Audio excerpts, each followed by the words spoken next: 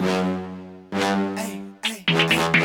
you know about layer 1 DeFi, greatest in the world, and they finally about to see why. What you know about XRD, I'm smart money, I ain't never on a decline. What you know about NFTs, it's not just Ace, when you finally gonna realize you need scalability, need more utility, then you better call on these guys. I'm going radical, I'm going radish, I'm going radical, I'm going radish. Hyperspeed DeFi, never on a decline, building the future, I feel like a savage. Hello and welcome. I am Piers Ridyard, CEO of RDX Works, a core developer of the decentralized finance protocol Radix, a public ledger entirely focused on bringing DeFi to the mainstream. This is our podcast, The DeFi Download, a show about decentralized finance and all things crypto, where we dive into the details of the projects, assets, and services that are driving the DeFi revolution. Today, I have Ahmed Ismail, founder and CEO of FLUID. FLUID is an AI-based liquidity aggregator for CeFi and DeFi. Ahmed, welcome to the show. Thank you. Good to see you. So let's just go from the very top. What is a liquidity aggregator and why do we need one? Great question, Piers. Liquidity aggregator aggregates liquidity across centralized and decentralized exchanges. Yeah. Why do you need it? Because the biggest problem in crypto at the moment is that liquidity is highly fragmented, meaning that liquidity is held in very, very few places across the universe, meaning that unlike the traditional markets, such as the equities markets or the FX markets, where liquidity is everywhere, in crypto, we're about 20 years behind the game. So what we do is that we solve this problem using AI-based strategies. Okay, so when you say liquidity, you mean the sort of the tokens that are available to purchase on exchanges. So correct, right. So if we even look at just Bitcoin, any crypto asset really. Crypto assets are held in very, very few locations. There's not much liquidity to go around. So when there's a market crash, like what's been happening over the last few months, first with Luna, now with FTX. Supposing you're a trader, you hold, doesn't have to be Bitcoin, it could be any asset. Everything is on one exchange.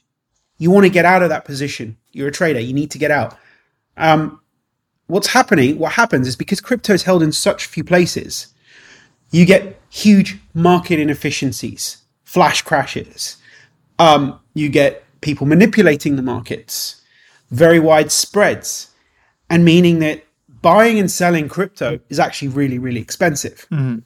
Not the fees associated with blockchains, but actually getting in and out of positions. And that's what a liquidity aggregator does, is that we solve that problem. Right. So a good example of that would be if you're buying a flight. Yeah. If you're buying a flight, you're buying a flight. A lot of people use Skyscanner. Right. And they want to go from London to New York. Yeah. Instead of going to British Airways or United or Virgin directly, you go to Skyscanner and you'd find the cheapest flight for the times you want to fly. Yeah. Right. That's what an aggregator does. It gives you all the options in one place, so you can get the best possible price at the best possible terms that you want. Right. And that's effectively what an aggregator does. I suppose it's an interesting analogy. There's some key differences there, I suppose, which is that when let's say I want to trade Bitcoin for USDC, I'm getting out of the market like seemingly everyone is at the moment. Or let's say, let's be bullish and buying Bitcoin with USDC because everyone else is getting out the market. So now's a great time to be getting in. And instead of going to my Binance account or my Coinbase account or whatever, I instead go to FLUID. And what FLUID will do is, let's say I want to buy $100,000 worth of Bitcoin. What it will do is it will go, okay, if I take the first part of the order book of all of these exchanges, you'll end up getting a lot less movement in the price, because instead of 100,000 coming off in one hit on just Binance, I'm taking maybe the first 5,000 or 10,000 block of Binance, and then the next first 10,000 block off Coinbase, and then maybe some off Uniswap v3, to aggregate together all of these different places, so I get the best price or the least slippage possible across all of those exchanges. Couldn't have said it better myself. Right. Exactly. That's what we do. Dan, what you just described is called smart order routing. Yep. So it basically looks at all the order books. Yep. And says there's least slippage if I get it from 20% from here, 10% from here, 5% from here, and aggregates all the orders into one place and gets you the best possible price. Yeah. The reason this is important is what's called best execution. Yeah. It's something that's, as we all know and have seen, compliance and regulation is missing in crypto at the moment. There's been the debate on regulation has been well documented, and we've seen what's gone on with FTX, etc. I won't go into that, but what I will go into is what's called best execution. A concept in financial markets. So my background is I'm an ex-banker. A big concept in financial markets is best execution, i.e., if you're a broker, getting the best possible price for your client or your customer, right? Without screwing them, without playing them. And if you get a better price, you have to give them that price. Your fees should be set in stone, and you should not be making any more money on the back of a customer, right? Just being honest, really, as a broker. And what smart order routing does is that it gives you the best ability to serve people who want to buy or sell a certain asset in the best possible way, the most honest possible way. And what that does is when you give best execution and when you get the best pricing, you'll encourage more flow. And that's how we solve that problem. More and more, the better price I give you, the more likely you'll buy from me. And that's pretty standard. I mean, that's your customer acquisition strategy, right? I suppose from an ethical point of view, the thing you're pointing to is that most of the time in traditional financial markets, you're required to go to as many exchanges as possible to be able to get together the quotes for a particular trade so that you can be able to give your client the best price. Correct. Interestingly, as an aside, and I'm sure you're aware of this, but the listeners may not be, as part of the problem with that actually caused a bunch of the quant trading houses to be able to make their money in the first place, but via trading against those signals. You could go, okay, this order's come in on this exchange to see on this kind of execution. I'm going to race to another exchange to buy up the rest of it, which I suppose maybe goes into some of my questioning about, that makes sense. So far, what you've said sounds like a relatively simple problem set. You create APIs to all of these exchanges. You aggregate, tick on tick the order books that are available, and then you do a best execution based on the orders that are put onto you versus the exchanges that you guys are integrated into. So far, correct. So easy to understand. So why AI? Where does that come into it? Great question. So one of the biggest problems with liquidity aggregation is the fact that exchanges are still, 20, 30 years behind. And that means that there's a lot of latency. So even if you're aggregating equity markets, right, you need to minimize latency. Why do you need to minimize latency? To minimize slippage and gap risk. Meaning, I'm here in Dubai today, and I'm going out, sending an order to a Binance server that's in Hong Kong. There's a round trip there. Mm-hmm. And that round trip causes latency. And it could cause latency of, say, half a second, right? By the time I buy and sell and I do my action. Mm-hmm. Now, that half a second, we've calculated in a volatile market, can equal up to 2% gap risk. Right? So you need to minimize that risk to zero. Now, in equities, with all the quant-based strategies that a lot of the liquidity aggregators use and all the high-frequency traders use, they've minimized that using quant strategies to say, 100 milliseconds or 50 milliseconds, right? Now, there's still a gap risk there. And what we do is the big problem with crypto markets versus, say, equity markets is that crypto markets are non-linear. Meaning that if you just use quant-based strategy alone and sort of technical trading, you won't get there. Otherwise, we'll all be rich sitting on a beach somewhere, right? Crypto markets are notoriously complex and driven by sentiment, driven by gold prices, CPI indices, lots and lots of different features and aspects. Data is highly unstructured. Elon Musk can make a tweet right now, and we've seen over the last few days with Doge, pops 15%. Yep. And so the reason we use AI is we use it as a tool to make sense of unstructured, non-linear, complex data to try to predict that latency, right? So far, we've been able to go we basically have partnerships, two academic partnerships, one with Imperial College in the UK and one with Blekinge Institute of Technology in Sweden, with about 15 postdoc researchers working on this day and night, full time. And these guys, they make sense of all these data using different features. And what we've been able to do is effectively up to 8 seconds, we're able to predict BTC and ETH to up to 99.5% accuracy. And up to 30 seconds, the accuracy goes down to about 95% using our hybrid models. And that's really where the magic is. If you can do that, then why not just trade on it yourselves? Very good question. That's exactly what FTX did. So we are purely a liquidity aggregator. Our business model is very, very FTX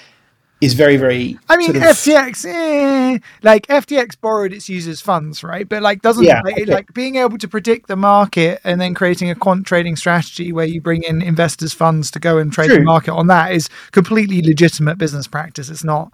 That's very true. I mean, that's something. Creating a trading strategy is one whole. It's a whole ball. It's a whole sort of.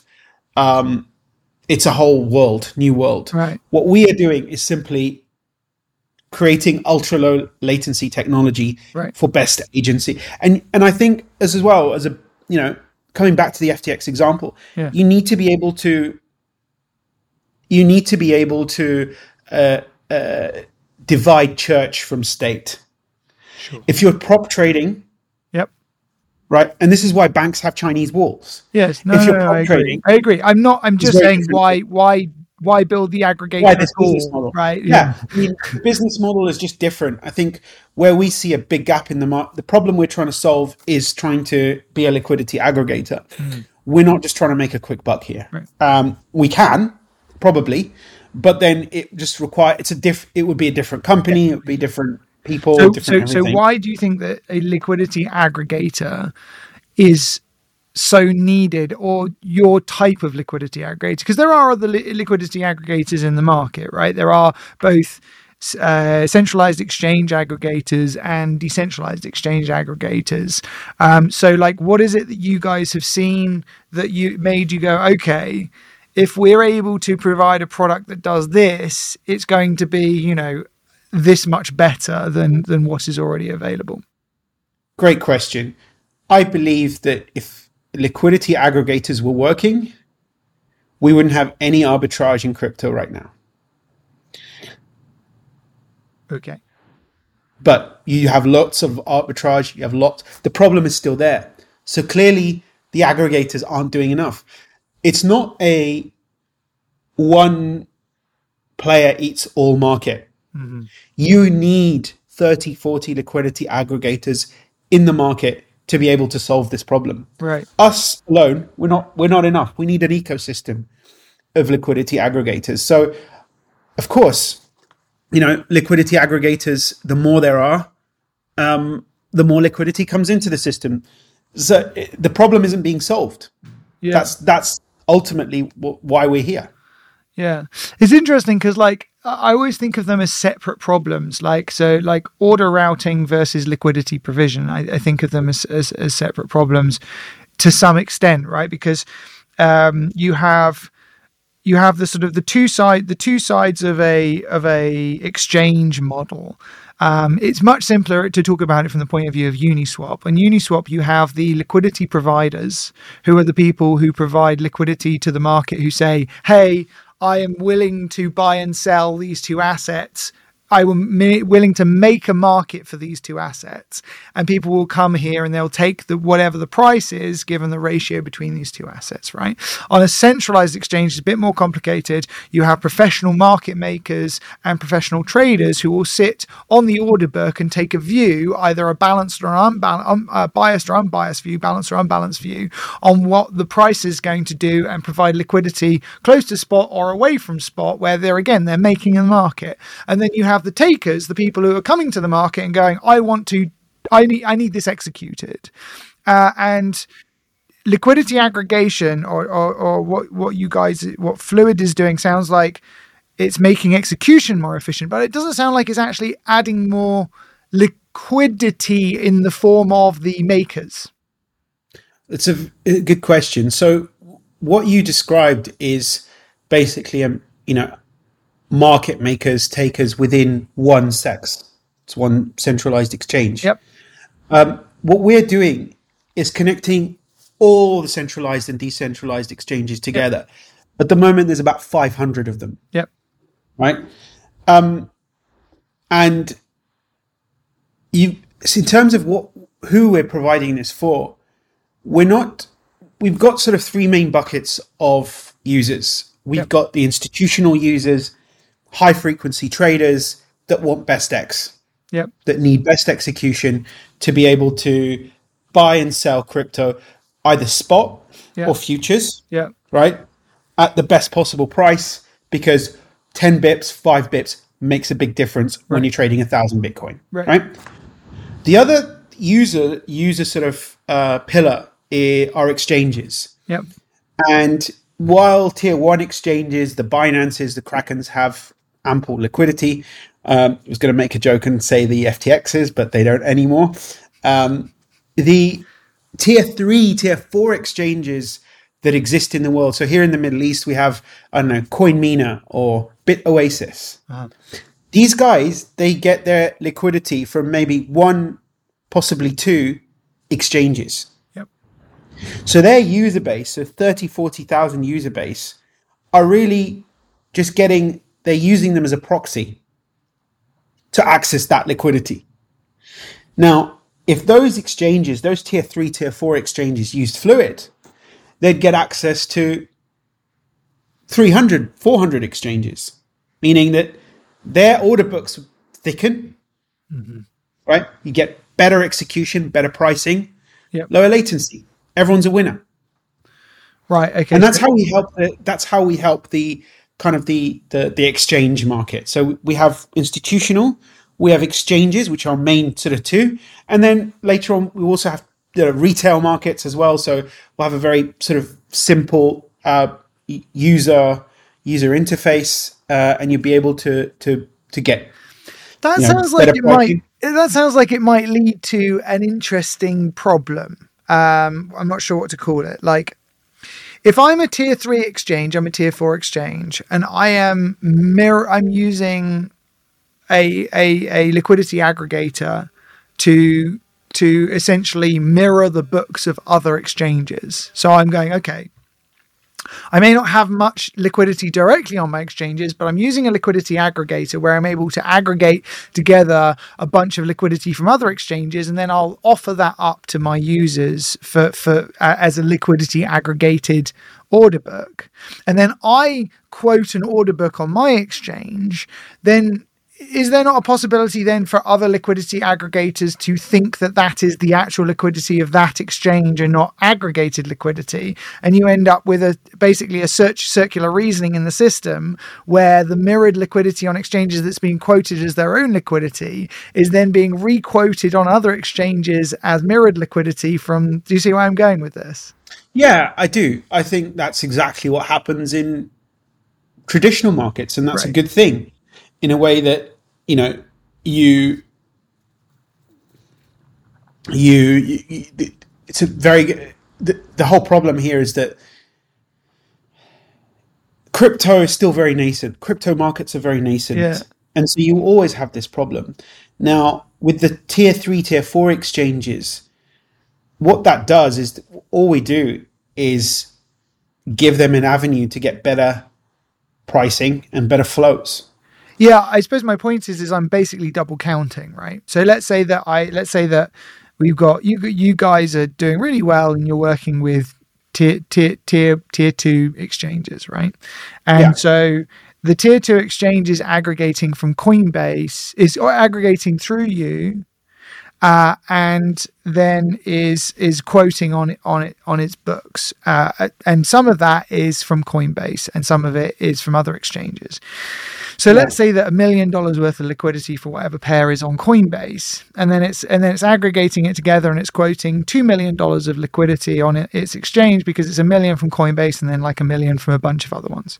Now a tier 3 then aggregates from that tier 2 and from the other exchanges. It's still counting $1 million from Coinbase and it's now counting $2 million from the tier 2 exchange. Now it's quoting a $3 million liquidity, but it's double counted because it's counted. The first exchange is quoting from Coinbase and the rest of the aggregators. The next exchange is quoting from tier 2 and tier 1, not realizing that it's aggregated. And now you've got 3 million of liquidity in spot when you don't. You've only got 2 million. I see the conundrum here, and probably that is a problem that could happen. I guess the way I see this in practice is the tier 3 exchange that decides to aggregate liquidity from tier 2, maybe there is a pass through, right? So if it does take it from tier 2, that tier 2 gets it from tier 1, right? Right. There is that problem that will happen. Yeah. Now, ultimately, the tier 3 exchange is getting best execution still, right? Well, because apart from the fact that the liquidity that's being quoted isn't actually all there. Like if I came in and I tried to do 3 million, take 3 million, I wouldn't be able to because there's actually only 2 million that can be taken off market. So I'll try and execute 3 million that's being quoted to me, but I actually can't take it. I can only take 2 million. So you get ghost liquidity, basically liquidity that disappears when you try and execute it. Yes, you do, I guess, and it's something we got to probably think through in terms of how we solve that, right? In terms of, but the way we do this as well is at the moment we're only really aggregating for the top 10 tokens. Yeah, we're aggregating order books for those. Yeah, we're not really going in and aggregating very deep illiquid altcoins at the moment. We're just really sticking to the top ones, and that's how we get around it for now. I do agree that there is ghost liquidity in the system. Yeah. There always will be, and that's what happens in equities, and it has what happened. Yeah. But ultimately, right, it's better to have ghost liquidity than to have really poor pricing.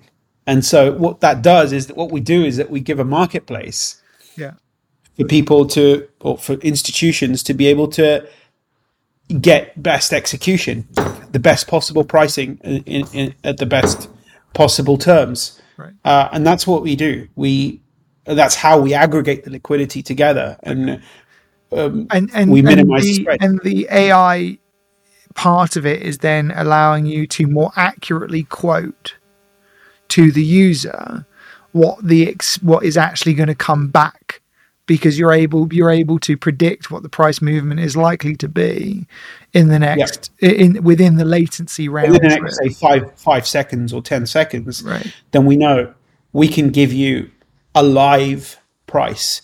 We don't, and that takes away a lot of the market inefficiency that happens. So who's taking the execution risk then? Are you guys taking the execution risk? So if you quote me a price and I say I take it, price and amount, and I say I'll take it, are you now obliged to fill that, or is it better is it an offer and then you'll go and do your best to do what you've quoted? No, so you're talking about sort of RFQ systems. So there's different types of taking. There's I guess 2 different types. But ultimately you need to have the funds to be able to execute. Yeah. Right. We're not in the business of you need to have, there needs to be a sort of a proof of funds. Yeah. And just like in any exchange business. So it's not like here's just a price, and then we give you the price and you fund, and then we realize you don't have the money, and then we take the risk. No. I mean that. I put funds in. I put funds in. You quote me a price. I say yes. Is that price dependent on whether or not you can actually go and get that on the market, or is that the price that I've locked in, given the fact that you already have my funds? So the sort of order flow, if you like, the user flow would be, we give you a price. Yeah.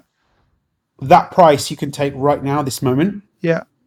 In terms of how it's all settled, which is, I think your question is more around settlement risk and operations risk rather than execution risk. Yeah. Well, it all constitutes execution risk, I guess. But settlement risk, there are a lot of at the moment, so we use things like Clearloop, Copper, Fireblocks. We use different MPC wallets that have an inbuilt proof of funds. So you would face us as a user. We would face the exchanges. Yeah. So similar to sort of a prime brokerage model, if you like. We would face the exchanges. We would have accounts in these exchanges. We would make sure that the trade is actually executed on your behalf on these exchanges. Yeah, I suppose that the question is who, for me, is who. Let's take a DEX example, right? So let's say that part of it you're routing through Uniswap v3. Now you can get the quote on Uniswap v3 and you can submit the transaction on Uniswap v3, but you may not actually get the funds because you can be front run, and your delay is actually your delay is to Ethereum finality, and Ethereum finality, depending on how you count it, is 8 to 10 minutes. So you can submit a transaction, it can get approved into the mempool, it can then be built into a block, but then that block can be reordered, meaning that you don't actually get the execution that you paid for on a DEX, and you don't get the funds returned. So then you won't get that price that you quoted, but you've already gone and tried to execute on behalf of the user. So I mean, it's a real technical detail, and either way, it doesn't matter. It's a very, very good, very, very good point, and it's something that we have been thinking through over the last few months as well, in terms of our product development. And ultimately, the answer I can give you here, sort of from a layman's perspective, is that our AI is built so that it takes that execution risk, and it's able to take that latency, right, that round trip latency, out of the equation, so that when you do execute, it's instant. There is a security there.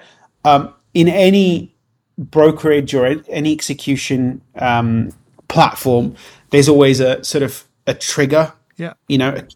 A fill or kill or whatever. Right. A trigger that if something badly goes wrong, you don't get filled. Right.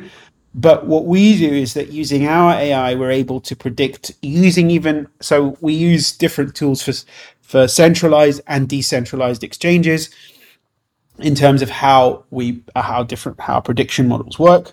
And so we're able with a very high degree of confidence and accuracy, be able to take that risk, Okay. right? Up to a certain tolerance level. Yeah. Obviously, if then, from a risk management perspective, you need to have a level where if it doesn't work, then it doesn't work. Over a certain trade size, you probably just be like, nah. But I mean, that's great. That's a fantastic user benefit. That's a fantastic user benefit because it means what price they see from you is the price that they actually get, which is basically exactly what you need. So let's talk about sort of where you guys are. You are in development. When you expecting to launch? So we've just launched our MVP this week, in fact. Congratulations. Thank you. We have had our proof of concept sort of done. All the AI models are ready. And it's just a case of now getting it from MVP into a production alpha model, which we're hoping to have Q1 next year. Yep. So yeah, that's sort of where we are from a tech perspective. We've grown the team during this sort of winter, crypto winter. We've used it really to buffer up our tech resources, getting some really good people on board, and really growing as quickly as we can, so that when the bull market does come back, we are good to go. Yeah. And we're a piece of infrastructure. Yeah. We're not a we're a piece of infrastructure that aggregates, that solves the problem that is even more exacerbated now with FTX and with Luna and all these projects failing. The crypto liquid, and we're still big believers in crypto. We still know that it's gonna take over. Especially with DeFi, it solves a lot of problems. I mean, this is not the forum for it, but that's what we're here for. We're just a piece of infrastructure to help people get better execution. And so, where's your vision for this take you? Like, what's the big like hairy end state of this? Yeah, I mean, I think there are a lot of markets right now that we are looking at. So at the moment, we are focused on spot markets, but we see that crypto markets are going to evolve. There's a lot of interest in futures and options at the moment, especially from institutions. So our liquidity aggregation will go in that direction. The third direction, I think, was going to happen, and we're sort of penciling in mid-2024 for this, is generally tokenized markets, any tokenized markets. We're seeing real estate being tokenized. We're seeing pretty much everything, even NFTs being tokenized. Sure. Fractionalized NFTs turn a non-fungible asset into a fungible asset. Yeah. Anywhere with a tokenized market, we can connect to. So I'm not limiting this to centralized exchanges and decentralized exchanges, which in reality the user base is quite small still, and it's got even smaller.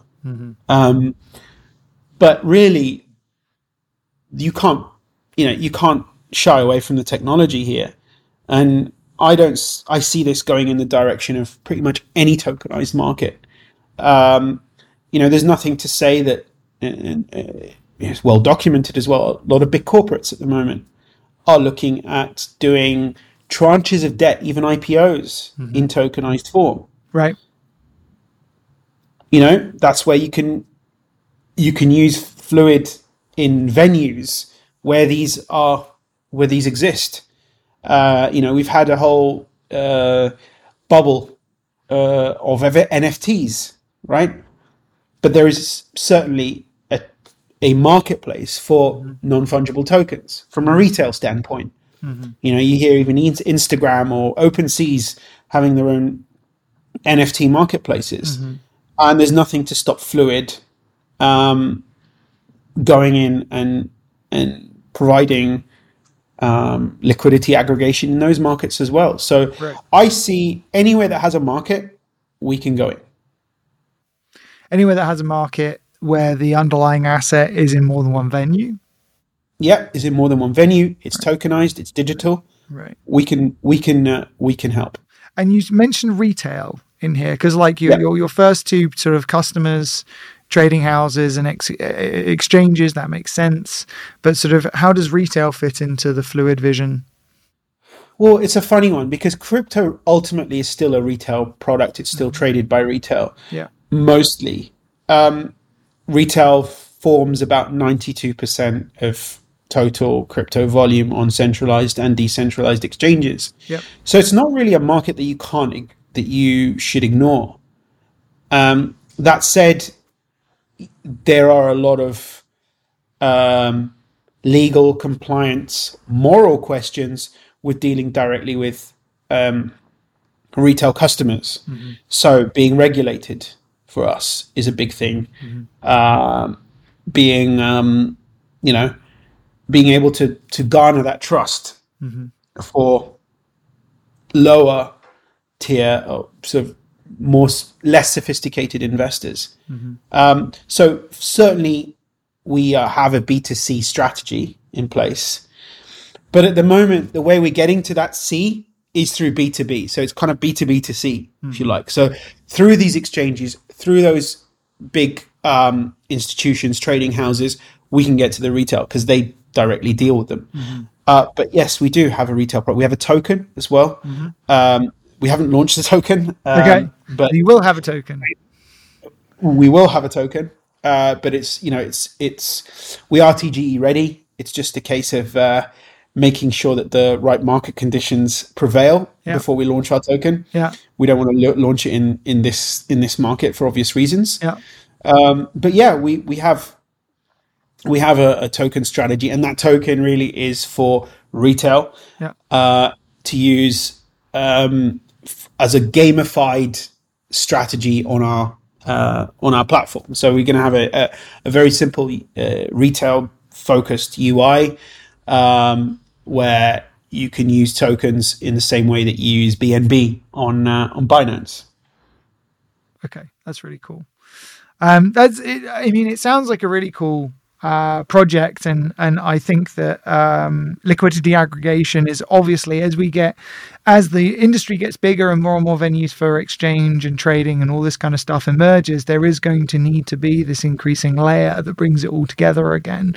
So I really am excited to see what happens with Fluid, as well as this AI predictive model where on the other side you're giving a guarantee of sort of a price that's being quoted. I think all of that is going to be immensely valuable for the industry. So Ahmed, it was such a pleasure having you on. If people want to find out more about Fluid, where should they go and how should they reach out? So we have our website, which is FLUID.finance. Mm-hmm. There you'll find all our social media platforms. We're very active. We have a very active retail community on Telegram as well. We're in a we have a lot of you see us a lot in the media, on CNBC, on Bloomberg, on Forbes. So you can find us around there. But really, the best place to start is the website. You learn a lot about the project. If you want to get involved in the token as well, a lot of information on that.